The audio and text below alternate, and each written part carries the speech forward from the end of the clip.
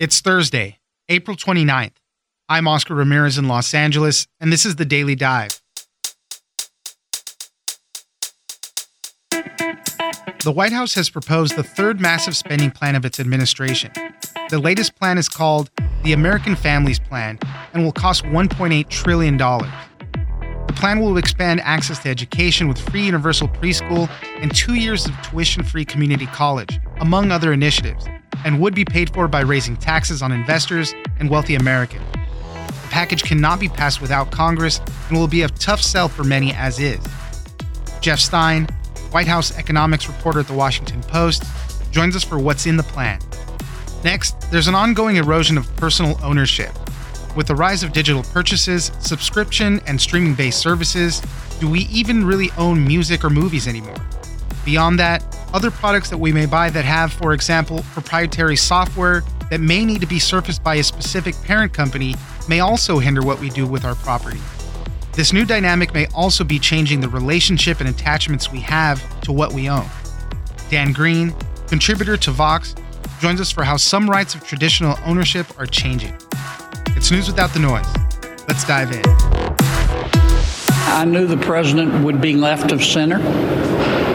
And I understand that elections have consequences, but I never thought he'd be left of linen. Joining us now is Jeff Stein, White House economics reporter at The Washington Post. Thanks for joining us, Jeff. Hey, thanks so much for having me on. The Biden administration has unveiled a $1.8 trillion spending and tax plan. This is the third spending plan so far of his administration. We had the recovery plan, the American Recovery Plan. This is going to be the American Families Plan. A lot of this plan has a lot to do with education. So, Jeff, tell us a little bit about what we're seeing in this plan.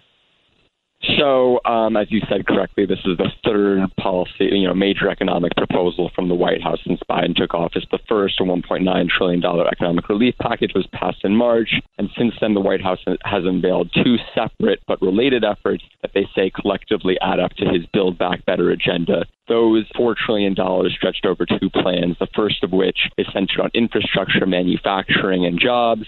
And the second, released yesterday, or I guess rather today, is centered on childcare, education, paid family and medical leave, and other programs that the White House says are more directly geared toward improving the economic fortunes of middle-class families. The distinction between the two plans kind of blurs a little bit, and it's a little unclear how they'll pass or if they'll pass, but those are the two main buckets we're looking at. My understanding is that they might not be able to really get to this plan for some months, though, to be able to start hashing it out. It's definitely one of those things where everyone in Washington is asking everyone else what they think will happen with these two plans. And I think the answer is that really nobody, including the White House, including Pelosi, including Schumer, is not a question that there's a knowable answer to, unfortunately. There's a ton of stuff in both of these plans that a lot of people have been clamoring for that really have widespread consensus, at least on the Democratic side, and poll quite well. Provisions such as, as I mentioned, paid family and medical leave. America is one of the countries in the world with the highest levels of child poverty. The White House temporarily approved an expansion of the child tax credit in March. That's going to expire, and so child poverty would spike if that's not extended. So there are all these things that a lot of people, at least among the Democrats, are very adamant need to get done. But the sequencing and the timing is really unclear, especially because the tax provisions, both in the manufacturing plan and in this families plan, are very contentious. The taxes on the manufacturing plan would be, primarily centered on corporations and businesses. The taxes in the families plan are centered on investors and rich Americans. But really, those are both very controversial. It's very easy to spend relative to, taking money away from some constituency, especially one as influential as rich people when it comes to Congress.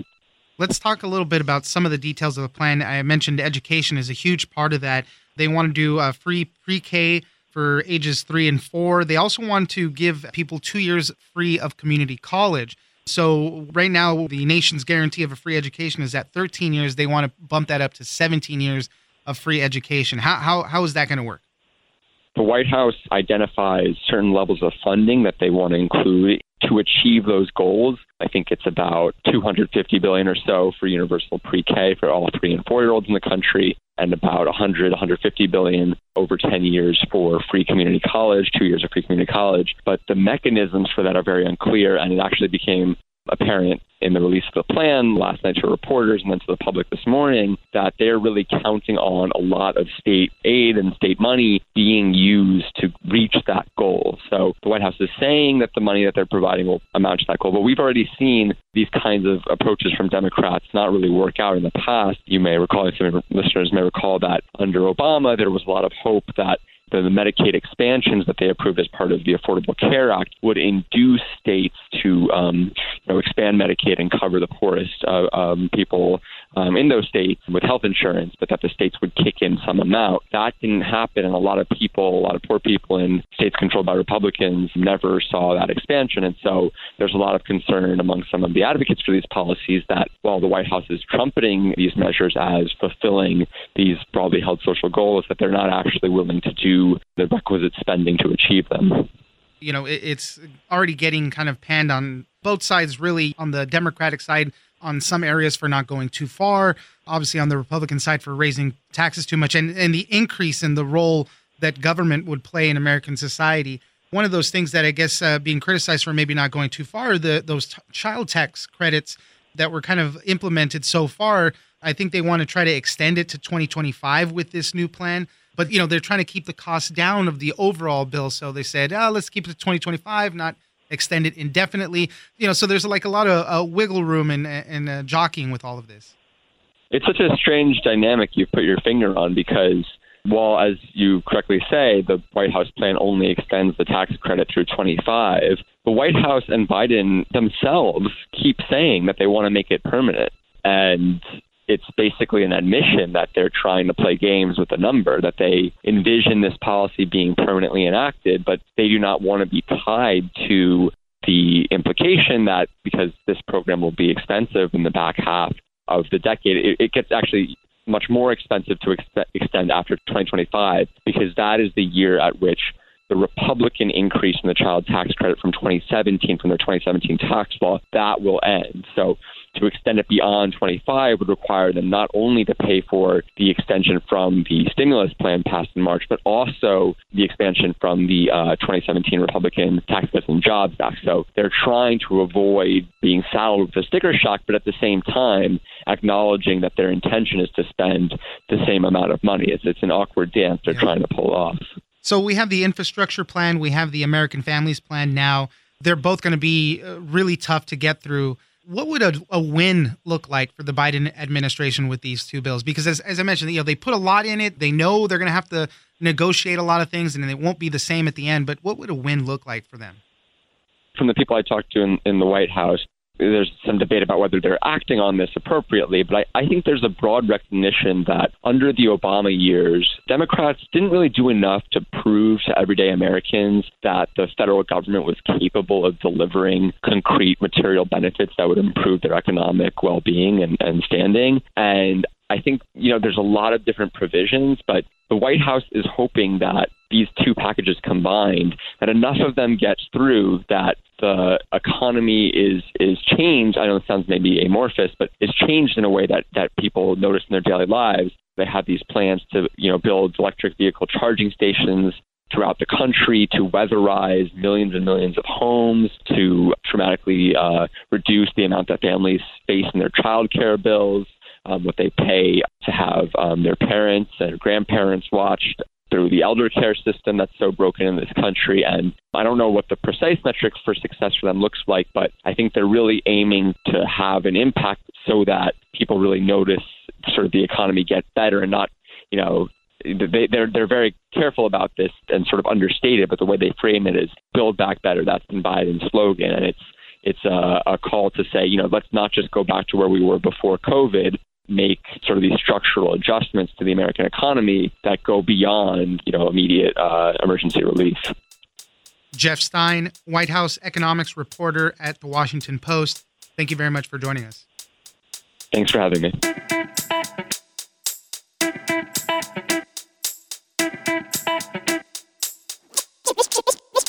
The extent to which we own those things is limited by the extent to which they can do a lot of these fancy and cool things. There's all these limits that come from essentially licensing access to software that's now just inescapable in our lives. Joining us now is Dan Green, contributor to Vox.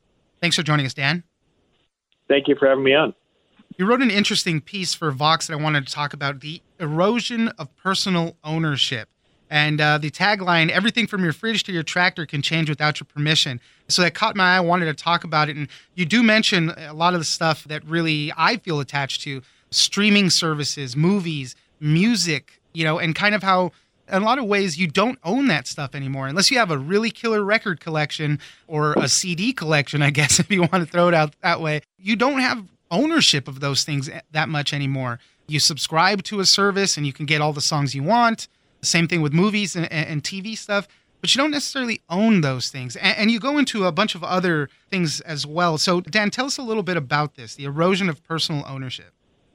It was DVDs that were kind of my entry point to thinking about this. I was preparing to move apartments, and my girlfriend wanted me to get rid of my DVD collection to save space. And, I kind of balked at the idea that I wouldn't be able to watch some of these movies or TV shows anytime I wanted to, right? That's the whole allure of these subscriptions to things like Netflix and Hulu and whatever, all these streaming services, that you can watch them anytime and on demand, but you can't really, because you don't know that you're going to have access to those things forever, that, the libraries can change, the selection available to you can change, and you have to keep paying forever to continue to have that access. So it's this very different model of consumption. And that just got me thinking about all sorts of other things that are kind of tied to this digitization of our possessions, for lack of a better term, whether it's MP3s even that you download and own, or digital movies that you download and own through Amazon or whatever it may be. Those can be revoked. You're really licensing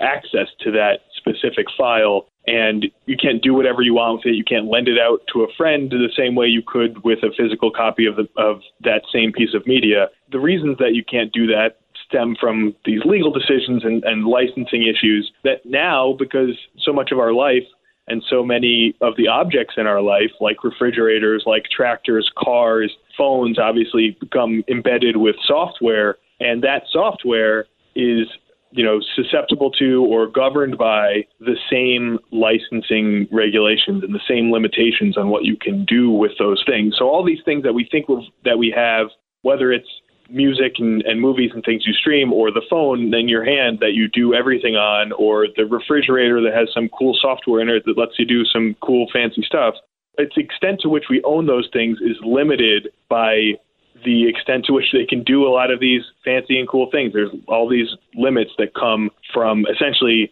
licensing access to software that's now just inescapable in our lives. So now that we kind of realize how little control over some of the things we think we own we have, tell me about the personal attachments that we form with the things that we own. You mentioned in the article, it could be a book that has you write in the margins, that's something very personal, your own personal notes that you put in, but it's a physical copy of the book. Going back to music, if you own that record collection, it's curated music, things that you own. We form attachments to that, identities to that. Tell me a little bit about that. There's this idea that I talk about in the piece called the extended self, and it comes from this professor, Russell Belk. He coined it in the 80s, and how possessions kind of come to be part of our identity of who we are.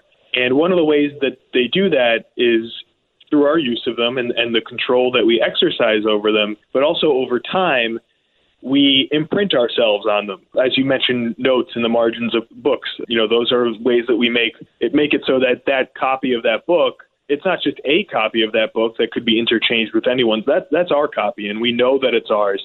And, that comes from the dents and dings on certain possessions, or, just a little spill on something that reminds you of, oh, yeah, when I spilled some coffee on the corner of that book, or whatever it may be. There are all these ways that we then kind of mark ourselves onto our possessions. And, there have been experiments that have been done, studies that have been done that show the way that people hold these objects to be more valuable than their replacements, what's known as the endowment effect, where if you have a copy of a book that you've had for 5-10 years, and especially if it's a book you really love and means something to you, or it could be a chair, it could be all sorts of things, someone offers you what's essentially an identical copy of that. Oh, here's a different copy of that book, or here's a different chair, or here's a different table, or whatever it may be. Often people won't make that swap. It's one thing maybe if it's damaged beyond repair, the version that you have, and the other one's kind of better in that way. But often we want our version of that thing. So we establish a relationship with these objects that way, and they develop what's known in some circles as a cultural biography. These items in our lives come to have their own personal histories attached to them, and that adds a value to them that can't be replaced by just essentially an identical copy of that same object. And that's something that's very true in the physical world. In the digital world, you don't necessarily have that relationship. You're reading ebooks. There's nothing like that where, it's a different copy of the ebook that's not personally yours. I don't really know how that would necessarily even be determined. Right. There's one of the professors I talked to in the story talked about how she found in her studies related to this that people will have a copy of a book, especially younger people, and she gave the example of Harry Potter fans, that they will have a copy of the book, a physical copy of the book, and they'll also have a digital version of the book, an ebook, because that's what they read. They read it on their Kindle or whatever device, and because that's just the way that they consume things. But they want to have the physical copy as well, because that's the one that they have. That's the one that gets to sit on the shelf. It's part of their lives, and it comes with them when they move to a new home. It's just part of their actual physical world. So there's another relationship that they have there beyond just consuming this text.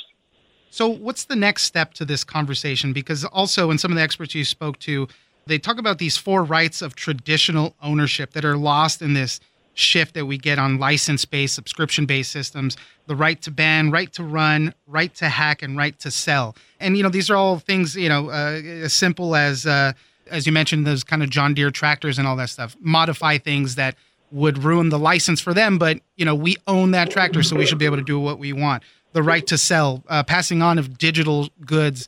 I know in the video game industry, that's tough. You buy a digital form of a video game, you basically own it for life. You can't really sell that to another person. It's very difficult. So we lose these types of things when we go to that. So what's kind of the next step? How do we regain it, or will we ever regain it now that everything's kind of moved past that? To completely regain it might be difficult just because so many of these things are going to continue to be intangible, and they're not going to be physical things that you can just go around and hand to somebody else or pass on to other people who take the possessions out of your house after you pass away or whatever it may be, or if you lend to a friend or give to a friend or sell at a yard sale. So that's going to be hard in a lot of ways to completely regain. But one of the entry points to getting some of these rights back centers on the right to hack or the right to repair. And the right to repair is growing as a movement that incorporates a lot of different people from different sectors of life, whether that is the owners of tractors, the farmers who have these John Deere tractors with software in them that then they can't repair the way they want to because John Deere owns the intellectual property of the software, so they get to control anything connected to that software gets repaired. And so you have people fighting battles on that front with physical items like that they want to repair according to their own wishes and their own financial interests, just as a consumer, that you want to find the best deal to get it fixed. And then you have people who want to run certain software on their phones and other devices that they feel like these are my devices. I should run the software I want to own or I want to run on them. So a lot of this gets kind of lumped together under the right to repair or also the right to hack, the right to kind of do what you want with these goods.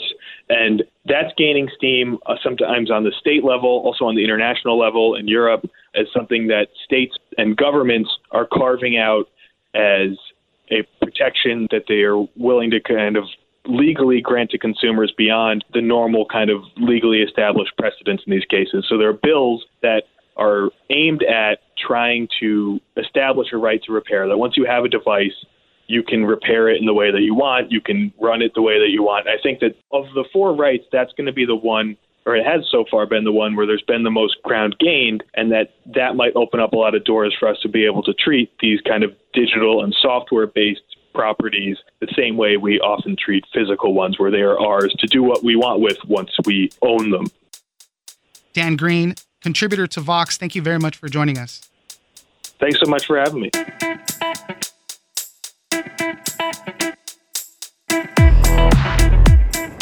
That's it for today. Join us on social media at Daily Dive Pod on both Twitter and Instagram. Leave us a comment, give us a rating, and tell us the stories that you're interested in. Follow us on iHeartRadio or subscribe wherever you get your podcasts. This episode of The Daily Dive is produced by Victor Wright and engineered by Tony Sorrentino. I'm Oscar Ramirez, and this was your Daily Dive.